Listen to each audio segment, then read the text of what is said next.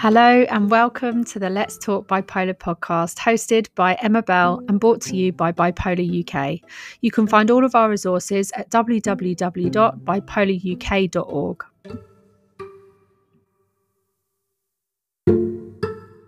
Welcome to this episode of Let's Talk Bipolar. And in this episode, it's a bit different because I have two guests that are coming on together. One is Melissa, and Melissa lives with bipolar 1, and that's her diagnosis. And then also Jihad, who is her best friend and also her interactive advocate for being a caregiver. And these ladies are working together. They've set up their own not-for-profit, which I will get them to tell you about in a minute. And they have their own podcast where they are trying to break down stigma around what a caregiver can look like for somebody living with a serious mental health condition, because I think we have a bit of a stereotype in our minds as to what that might look like and what that person who's being cared for might look like. So I'm excited about this conversation. So welcome, ladies. How are you today? Thank you. Great. How are you? I'm good. So the ladies, it's morning for you guys. So tell our audience, I'll start with you, Melissa. So where are you? And just tell us a bit about you in your own words. So first of all, thank you so much for having us. I think this is an exciting conversation when you can get the person who is diagnosed and the person who is there day to day in one room, because that is where we can really learn a lot. So thank you. I'm from Miami, Florida. We're both from Miami, Florida. So that's where we are right now. Really quick, we started So Bipolar as a nonprofit organization servicing the mental health community. I've had mental health illness since I was very young, probably 4 or 5 years old, as I remember having delusions and just so many different things. I didn't have, I wasn't brave enough, I could say, for me at least, to talk about it. Or I didn't know really who to talk about it to until I met Jahan when we were 14. So Jahan is the first person I kind of told, well, I hear things sometimes, I see things sometimes, and what do you think about it? And she was the first person that kind of was like, Mel, I think you need to get it checked out. She didn't judge me. She didn't make me feel weird. It was more like, Mel, let's look into this. And if you need help guiding to that, I'll help you. So for me, that was honestly, it changed my whole life from that moment until now. It's always a long journey, but when you have people there that want to understand you and help you, even when you don't want to understand you or help you, they really do save your life. So that is very true. I have a friend that literally fits that box for me, who was there for me in my darkest of days. So that really resonates with me, and having a support network is so important, and one that doesn't judge you, right, and doesn't kind of shame you, I think makes all the difference in actually enabling us and empowering us to get the help we need. Because it doesn't push us away, which it can do sometimes when people are trying to help us. It can actually end up pushing you further inward. So Jihan, so welcome. I'd love you to introduce yourself in your own words. So tell us about you. My name is Jahan Brownfield Gabart, and I live here in Miami, Florida, like Melissa said. Melissa and I have been in each other's lives since we were 14. We met really young. And I just kind of segued into this space as her interactive care advocate, formerly known as caregiver. Mm-hmm. And I was really young at the time, so being put in that situation or placing myself in that situation, I had no idea what I was doing. Mm-hmm. Growing up, Mel was a real loner. When we were in school, she got bullied, and that kind of pushed her back into herself. So when we met, she was cool. She was funny. So, just naturally, I'm like that also. So naturally, we just kind of clicked. And getting to know her, I saw that she was just shelled. So I just tried to, just pull it out of her, like different activities. Let's go to the movies, come to my house, let's just do what kids do. And through that natural progression of our friendship, that organic progression, she just felt like she wanted to share things. She comes from a home where she was the only child for a really long time. She lived with her grandparents. I come from a huge family, like huge, kids everywhere. So for me, I was used to always, and I'm the baby. So people are picking on me, people are loving me, you know, people are and people, you know, so I kind of wanted my own space also because, you know, being the baby, everybody's already clicked up and then you're just the last kid. But we kind of gravitated towards each other. And through that, I just saw like this great girl, but for some reason she was like a little turtle, you know, when certain instances came up or certain things came around, she just pulled back. So not knowing, I was just trying to, you know, have more fun with her as a kid would, but I wound up pulling her out of a shell. And then through pulling her out of that shell, she started sharing different things with me. Mm-hmm. And we went from 14 to high school graduation. We went to college together. And as you know, around, you know, in the late teens, 19, early 20s is when mental illness peaks. Mm-hmm. So we were in New York City by ourselves. And we were in New York City 9/11. That was like our second day there. And I'm going through that trauma. Yeah. It was extremely hard. It was difficult. It was just me and her. I had family there. But I really wasn't close with my family. I was just basically getting to know them as support. And being there with all of that going on, it was hard on her. So I got to, and then we were roommates. We were college roommates. So at that point, I got to learn so much more now living with her. Mm-hmm. So she had nobody else to lean on at this point. So we kind of just grew into a different space through the traumas. And, you know, the city is really, it's like intense. It's people everywhere. It's horns everywhere.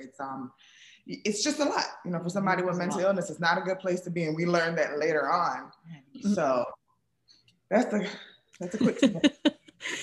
You guys, you have been on a journey together, and I was not expecting.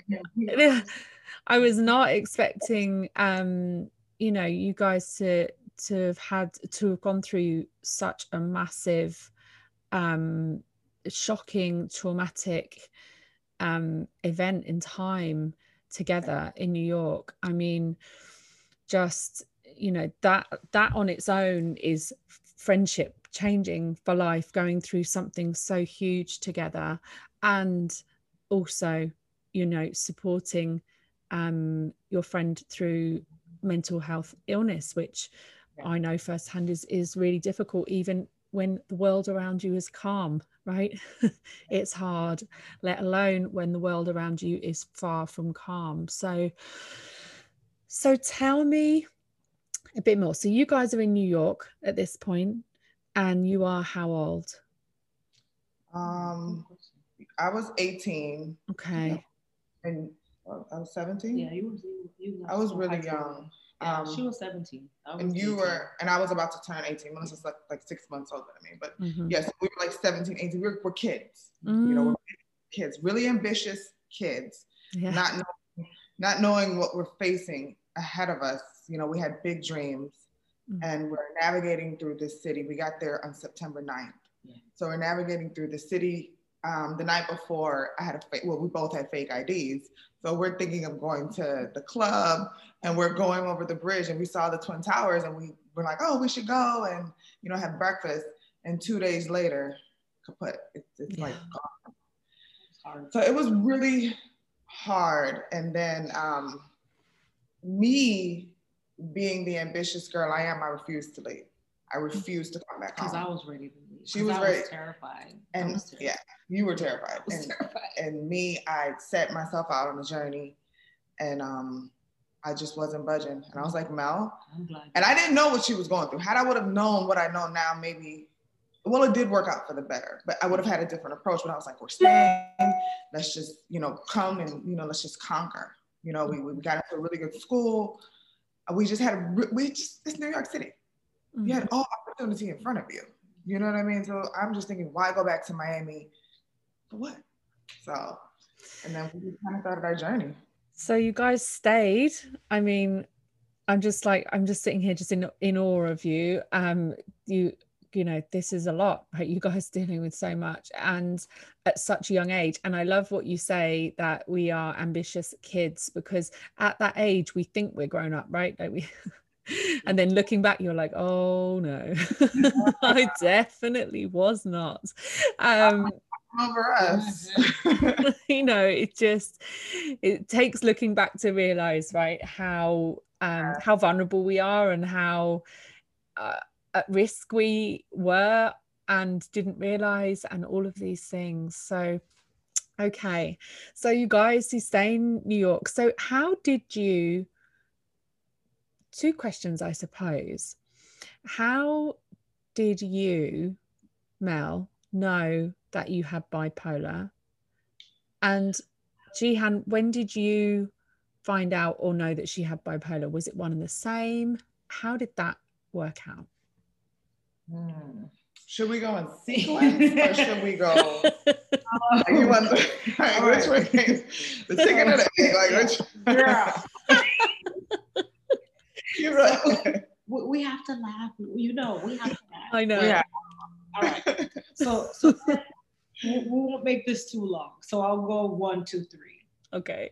So 1, mental illness runs in my family. Many people in my family have mental illness. So ever since I was a young girl, I saw things, a lot of things, unfortunately, family members being committed and different things that I saw. When I started to see them in myself, I was 100% afraid and in denial at the same time. Yeah. So that pushed my diagnosis so far down the road. But one thing I did always knew, I knew that it was something, which thank God made that space for Jahan for me, because I knew it was something.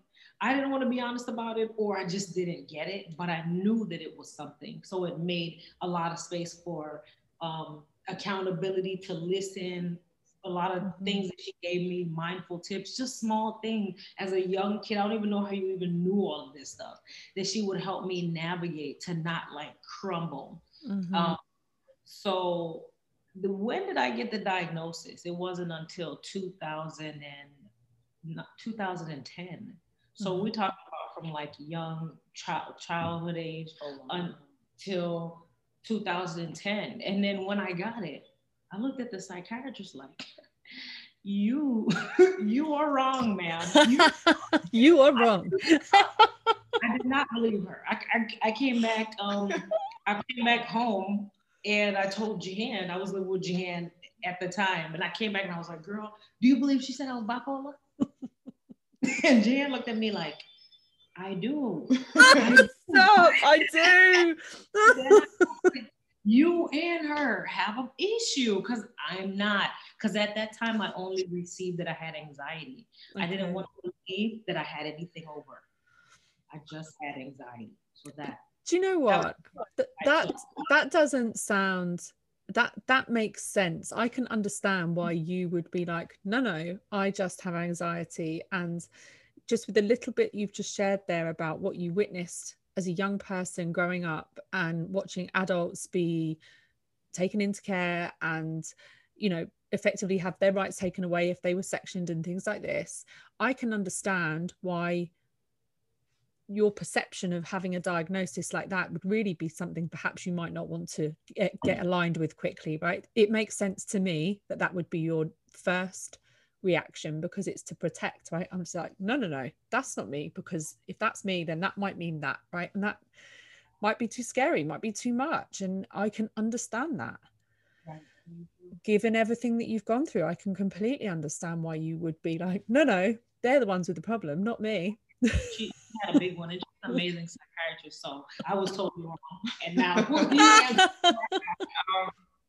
so I realized that without a clinical diagnosis, I realized that there was something going on beyond anxiety or, no, I got it, I'm okay, I'm just having a bad day today. In college, that first semester, Melissa and I, from the day we became friends until today, our friendship part of our relationship is super transparent and super close. We've spoken, as kids, we spoke every day, every single day. And then we saw each other at school. So I knew my friend, I just had never lived with my friend. So now that we're in the dorm, she didn't like leaving the dorm. She went to school. If she went out with me into the city, she would be fine, but like going on dates and stuff was a little weird for her. And when I would go on dates, you know, I'm in New York City, you know. I think she was gone. I was going. That's good. She would literally like wait till I got back to the dorm, thinking that something happened to me. And I had a cell phone, so we communicated, thinking that something happened to me, just in pure, just having a pure panic, like a panic attack, just like panicking the whole time that I'm gone. And our other roommate, who's now a great friend of ours, there was 3 of us, she began to pick up on some things also. And we're still friends with her to this day.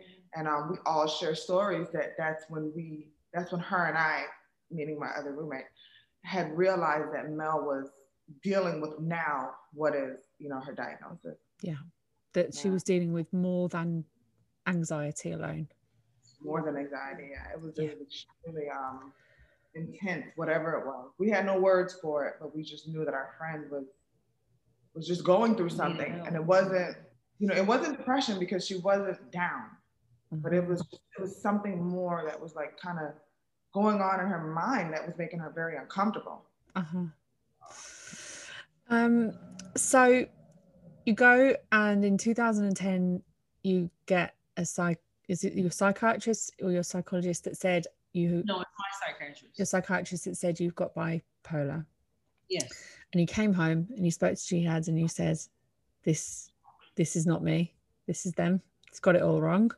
100%. And also let me know at that visit, so it was kind of like an intake. So at that visit, I was also told that I had a drinking problem, which I didn't receive that either. So I was self-medicating through drinking. And was so pivotal in me quitting. Thank God I haven't had a drink in years, thank God, you know.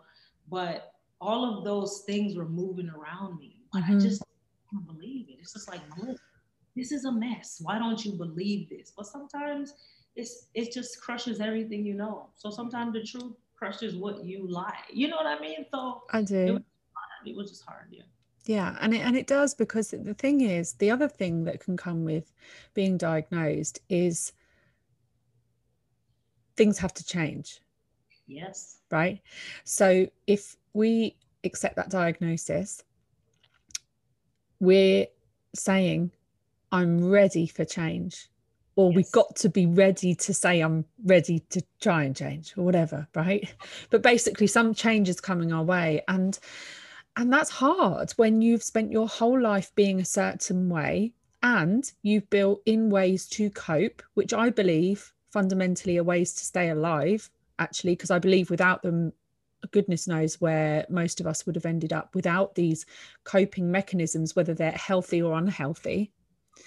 I do believe that in a lot of ways they keep us on this planet because they give us a way to cope with things that feel too overwhelming that we can't manage any other way, because we don't know how, because we don't know what we're dealing with, and we haven't learned better ways to cope yet, right? But they've kept us here some way or other till that day. And like you say, that means that all of a sudden your coping mechanisms, if they weren't particularly healthy ones, have got to change, and we become reliant on those. They become familiar feels safe, even though safe might not be best. There's all these things, right? It's not as easy as diagnosis, great, let's change my life. It's like, oh, so I've now got to accept that I'm living with this forever and things have got to change, and I can't just pretend I don't know anymore either, right? So it's accountability, it's so many things, it's so hard. And it's like layers. For me, I accepted it layer by layer by layer by layer. Like, oh, okay, yeah, I've kind of known that needed to change for about 4 years, but now I've got to change that bit, right? And I kind of knew that bit needed to change for the last 3 years, but now I'm ready to change that bit. And it's just like piece by piece. That's a good analogy. It's hard. That's how I feel. Even now, I'm like still like, okay, well, let's accept this too now. So you're right. Musing over it for a bit longer. Not quite ready to do that bit yet. I've given you 80%. I'm working on the 20. All right. Piece by piece. It's hard. It's hard. And I also wonder if it's hard for those around us post-diagnosis, because we've got the diagnosis, and with the diagnosis can come a plan, right, of best advice, best practice, all these things that someone living with bipolar should or shouldn't be doing to have better health. Right. And I wonder if it's hard for the people around us. So Jihad, I'm curious to know if when somebody's got their diagnosis and you can see that maybe A, B, and C is really helpful for them living with this diagnosis, but D, E, and F really isn't, but they still carry on sort of participating in D, E, and F. And you can see it, but they can't see it, perhaps. How does that feel for you as someone who's, you know, a caregiver, looking out for her, loving her? How's that for you? That's a great question. And that is exactly where the transition started in our friendship to caregiver. Before, I was a glorified friend, but now that I understood, I had to now help her in being accountable and help her in taking that responsibility. So that's where a lot of my creative tactics had to come into play when I saw those things just not happening, you know, because when as somebody without mental illness, you hear it, especially, you know, just first listening to the diagnosis, you hear it and you think it's a lot easier to adhere to the plan than it is. I'll give 100% respect to thinking it's easier and me being wrong and thinking that you can just change overnight. It's not how it goes. So the layers I had to learn. Okay. The accountability, I had to learn that baby steps needed to have been taken. I come from a place where you are told something and you immediately change. You will fall, you will stumble, but that's in another world. That's a different scenario. So I'm applying those tools to Melissa, thinking that it's the same thing. So I had my own journey to go on to. I had my own journey that I had to go on to help her, to assist her to understand, to come back and, you know, be her caregiver. Along that journey, I quickly realized this wasn't working, this wasn't working, this wasn't working, but she still needs to be accountable and responsible. So through that, we were working. You know, at this point, Melissa is a very brilliant girl. We started a business. So at this point, in the middle of us thriving in our business, we get this diagnosis. So now, for me as a businesswoman, I'm thinking business, friendship, diagnosis. How does all this work? Because the diagnosis is affecting. Now I understand why we would get into certain spats and things. So I just had to become very creative. I had to have creative conversations with Melissa. I really put on a hat that I did not know I was capable of wearing or creating for our environment. And we just got to a place where, you know, even with medicine, Melissa wasn't open to these people telling her that she needs to take this to think like a regular person. So again, with the drinking issue, I totally was on the side of the therapist that told her, I'm like, you do have a drinking problem. If a doctor is telling you that, I'm not saying that you should take everybody's word, because you still are an individual, but you need to look into it. And she was totally against it. I don't have a drinking problem, but everywhere we go, you're blacked out and I have to carry you home. You know, like literally sometimes I have to pick you up, get you in the car, and you don't drink to enjoy, you drink to pass out. Those were, now I'm getting these professional opinions and I'm really seeing it in person. So I'm trying to explain to her that these are accurate. I'm explaining to her my stance, that I am still your friend, but it's just certain things we won't be able to do together. I have to go out and have a cocktail, because a cocktail to me is not a cocktail to you. Yes. You know, you're going to want to go and go and go. And for me, I can probably go and go and go, but I can figure out a way to, you know, get myself it's home, or it's just different. You know, I think the consequences are different, right? And the reaction chemicals in our bodies are different. You know, it's certain things that I can do that another person can do that I can't. We're all individuals. Yeah. So but as friends, in a group of friends, you don't want to be the friend that can't, especially when you have been the different person all of your life. So again, as her best friend, I'm thinking for her. And at times I did, if she wanted to get drunk, I'm like, hey, I'll just be here and take her home. Because I know that you just don't always want to be the outcast, knowing what we're facing. So I did allow her to, and I did, allow myself to be like, I know in the morning it's going to be a show, but whatever. Go ahead, I'll be home. You'll be good. You'll be fine. Even if you act out, you're getting a pass. Just to enjoy it. It was a very big transition. And I grew up at that point. I feel like that was before I had my own children. So I became that, that responsible friend, that responsible big sister, or, that mother figure, whatever. I was all of that in one. I needed all of it too. A best friend. I mean, I just tried to, once I understood, it was heartbreaking for me also because her life isn't a textbook. Her life is like on a piece of paper in front of her. I couldn't imagine that for myself. Yeah. So to help her feel normal again, you got to kind of let her see what, and then, one day Melissa realized drinking isn't for me. She made that call. I took the alcohol from her a couple of times, but I said, you know what? You're still an individual as long as you're safe. I already know that if another Melissa comes out, it's okay. But I kind of let her wear herself out in a confined environment. She just realized I can't be productive, and it took a while, but she got there. Yeah.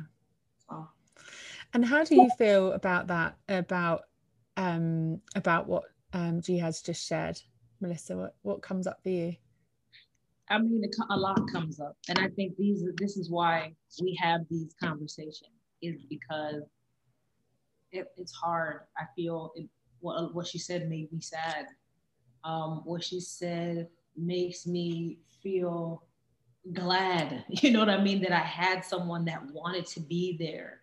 I'm happy that I'm on, thank God, a better road and the best road that I've been able to find, and through Jahan and her help and tips and so many different things, been able to walk on. But it's a lot. I think that's why we have So Bipolar and we wanted to do this together. Yes, 1,000 of us that are bipolar that are talking, and there's 1,000 caregivers, interactive care advocate for Jahan that are talking.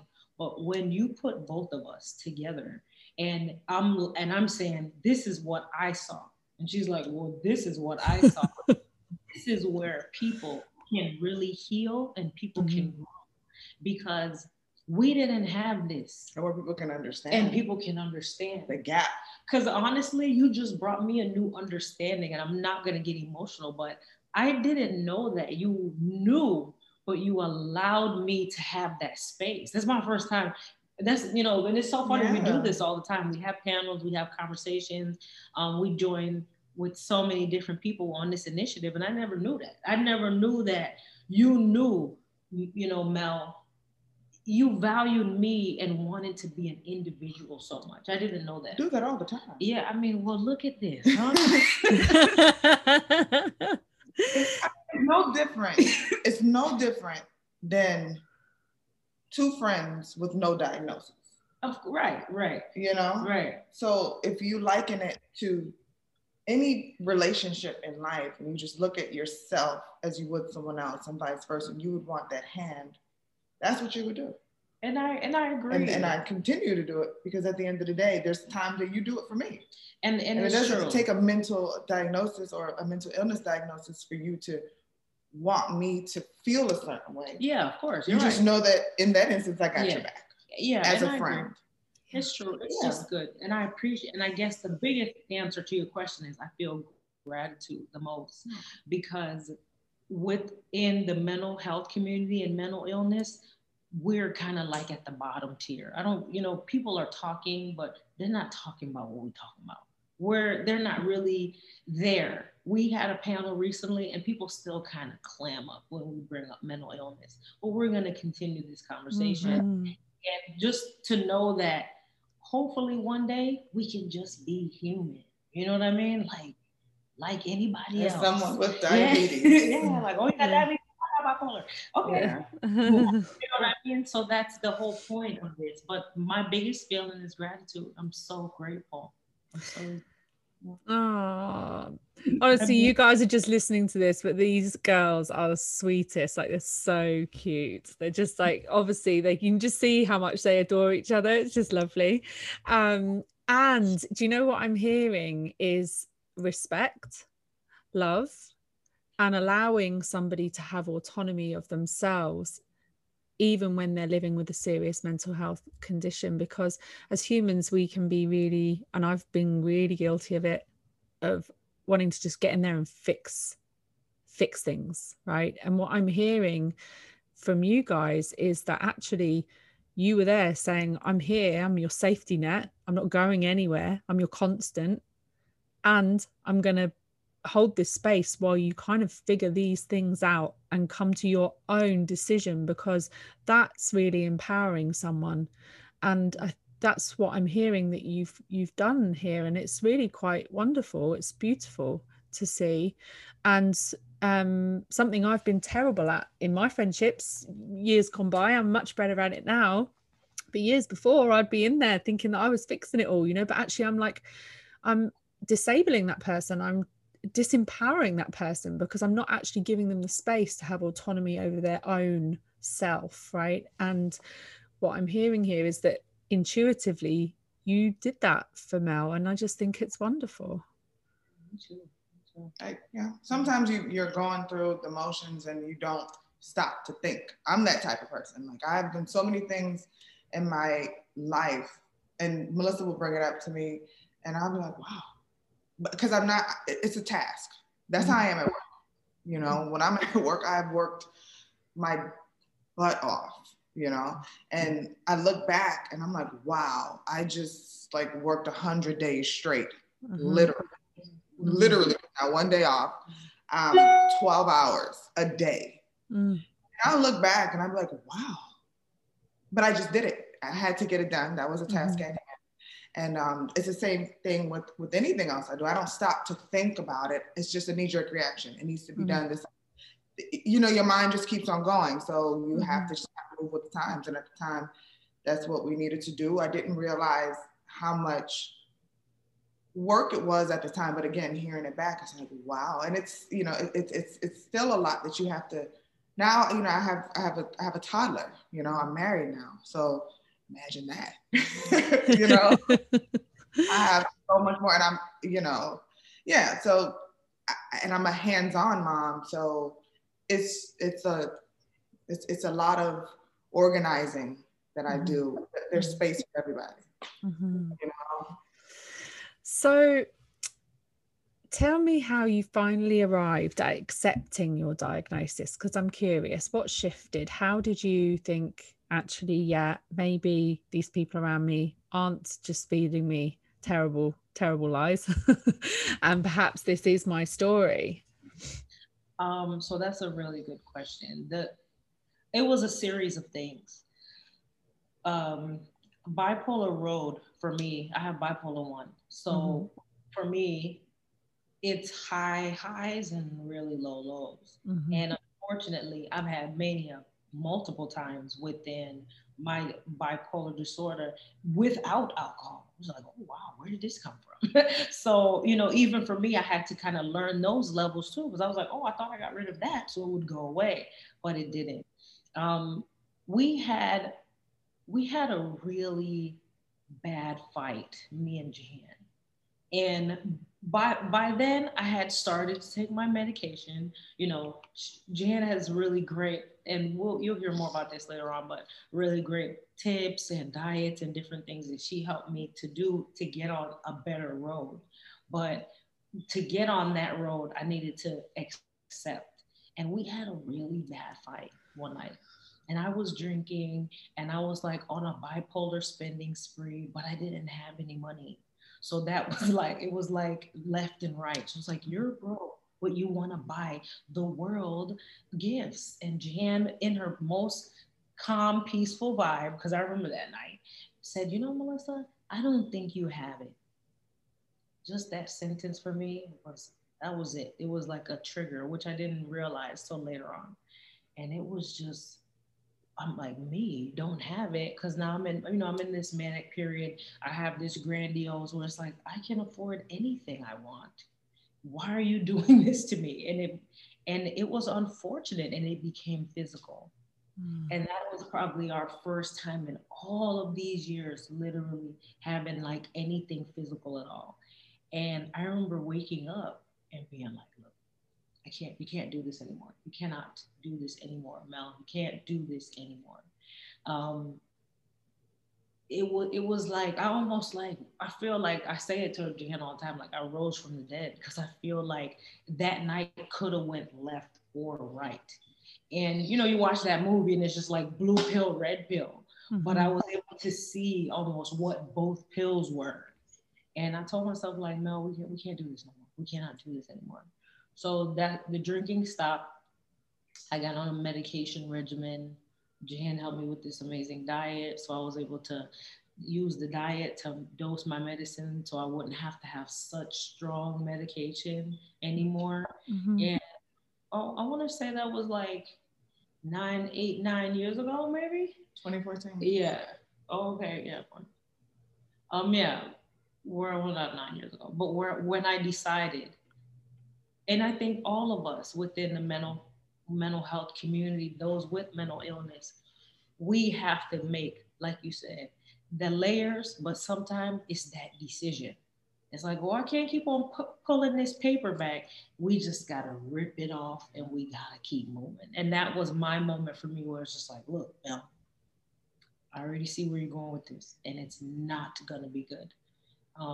We have to take care of ourselves now. You know what I mean? Thank God for Dan. Thank God for the people who helped me, our roommate and different friends I've had to be there to give us all group laughs. But you, Mel, got to take care of you. Yeah. And so, 2014 was when it was just like, listen, I can't do this anymore. Mm-hmm. And I think we all need that meeting with ourselves. It's like, okay, boom, I can look at you, I don't want to push you through this. But if I'm not looking at myself saying, Mel, look at this, Mel, look at you. Yes, for ourselves, as much as we can find. Everything can't be this, everything can't be that. Because during that time, prior to us having that argument or that situation, I told you to stop drinking. You did. You did. We spoke about spending. Yes, you did. We tried to definitely lead. And I put a system in place because we have a business together. And we have a business account that I would put money aside for her. So I would take it and I would put it in different accounts and interest-bearing accounts. I would try to set it up because I knew how she spent, and I didn't want 20 years to come. And this is great. This is a great business that we're in. This is great money that we're making at this time.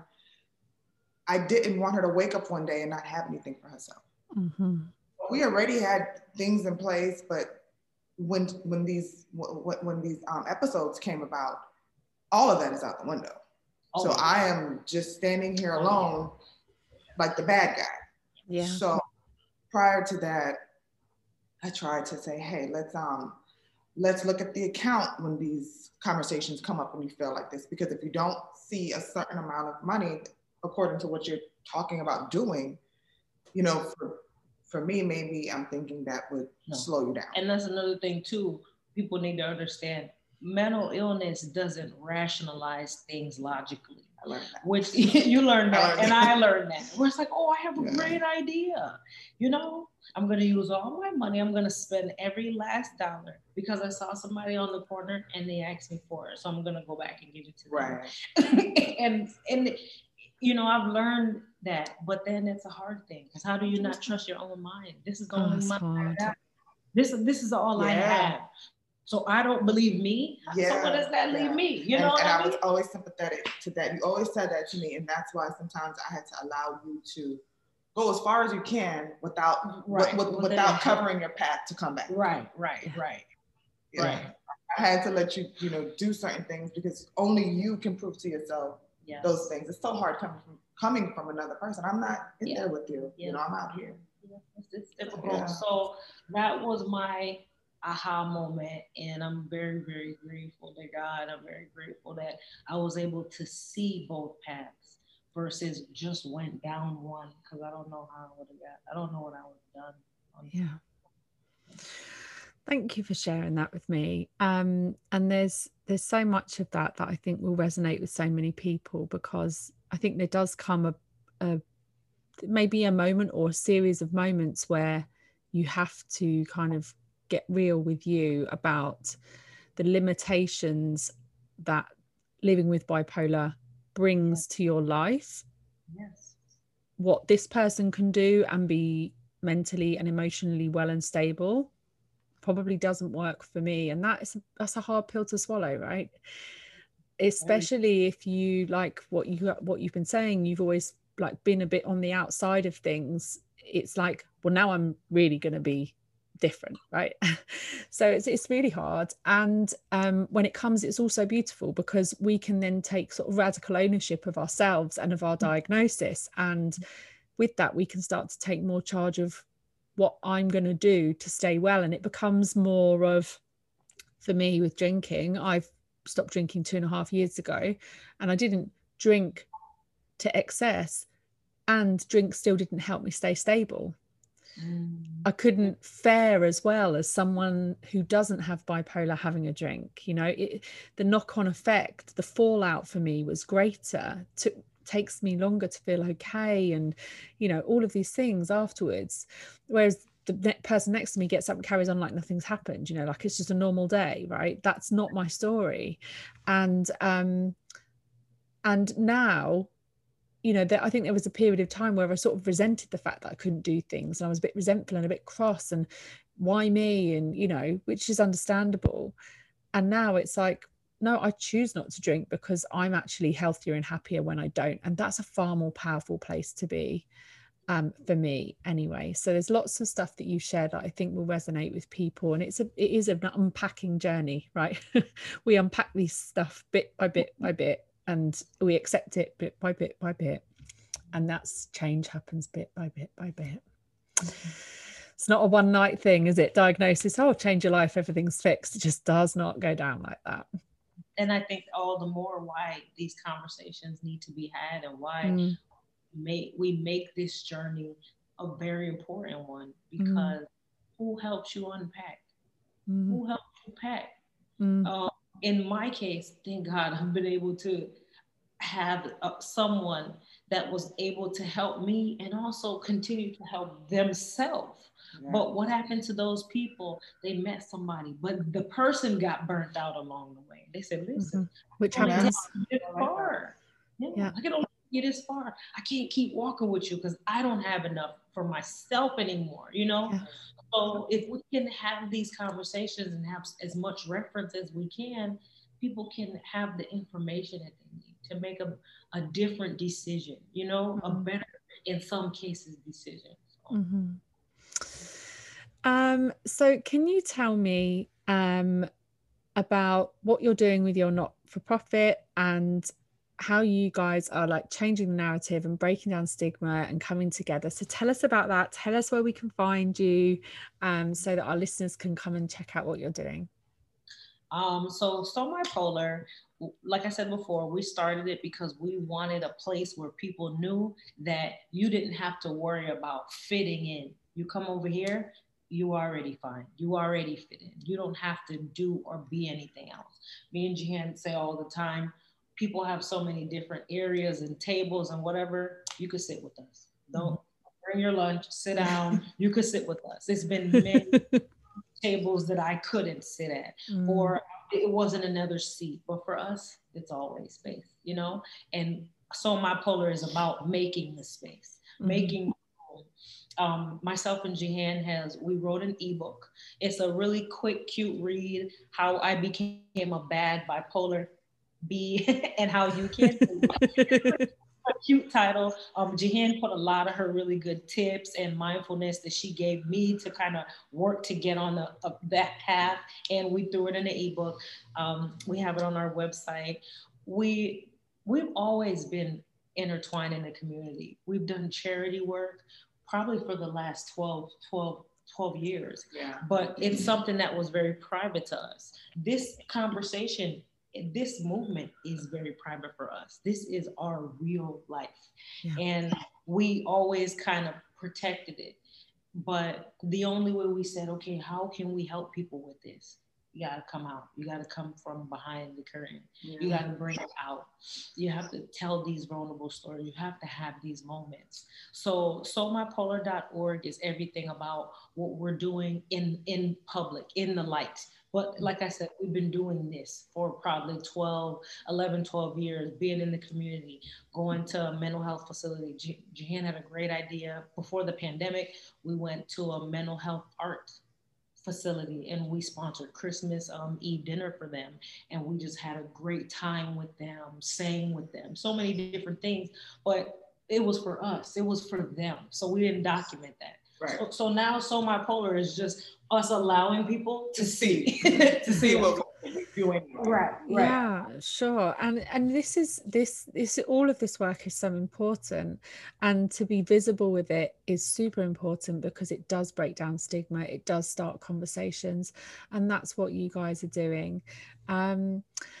I'm so grateful for you guys being here and sharing your experience of being friends and, you know, as individuals with this diagnosis, then coming for you, Mel, and how you've navigated that. And it's actually just been a pleasure to witness both of you interact together today and to hear everything that you've had to say. And thank you for sharing your feelings with me about it all. I'm really grateful for meeting you today. Yes, we feel the same. Thank you so much. Thank you for having me. Can you, before we go, just share your handles quickly, just say them so that people can quickly reference them to find you? Yes, of course. So it's SoMyPolar. If you go to SoMyPolar.org, that's our website. If you just type in hashtag SoMyPolar, all of our things will come up. You'll see our panels. You'll find our Instagram, Twitter, Facebook account. So SoMyPolar is a business page. We are an organization. So I don't have a personal one. It's about SoMyPolar. Yeah, I don't either. Yeah, so it's about SoMyPolar. But we are authentic. We're the ones who's answering any DMs or anything like that. Anyone who's in need of help or anything, we're the ones that are managing that. So it's not just our assistant or someone just like typing anything. It is us. Amazing. So SoMyPolar.org, please, we have information about how you can get help if anyone is feeling like they might need a mental evaluation, like Jahan always says, or any interactive care advocate, caregiver feels like they might need something too. Please reach out and go to the website. We have a lot of different information there as well. Thank you so much. I'm so grateful for your time and loving you both.